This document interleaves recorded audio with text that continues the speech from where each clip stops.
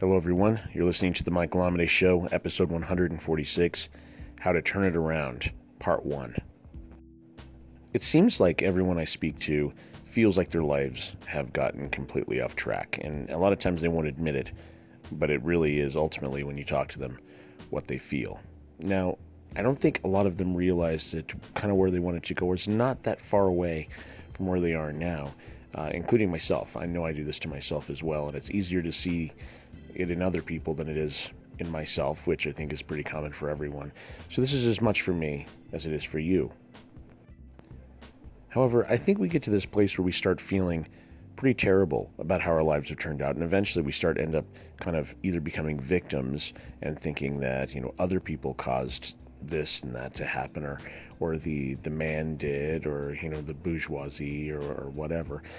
Or we also do the other thing where we accept ourselves as the people who made it happen, and we start feeling bad. We start feeling like we're not worthy of it, like we caused the problems.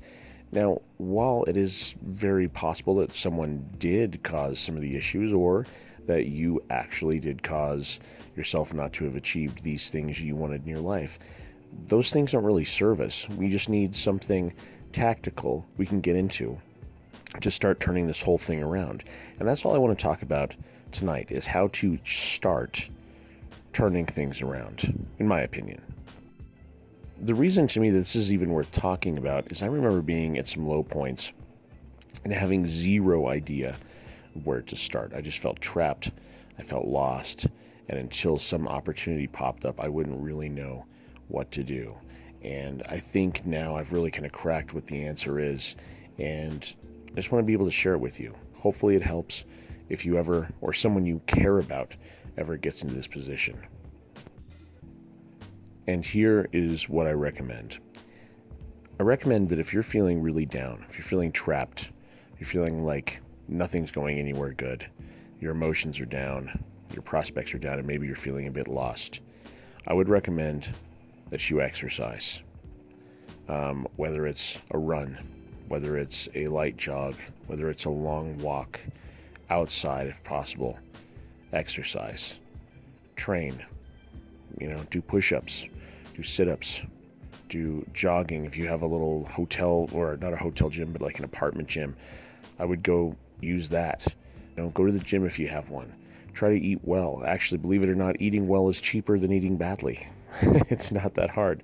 You don't have to go turn all vegan and everything. You can do it on a pretty low budget.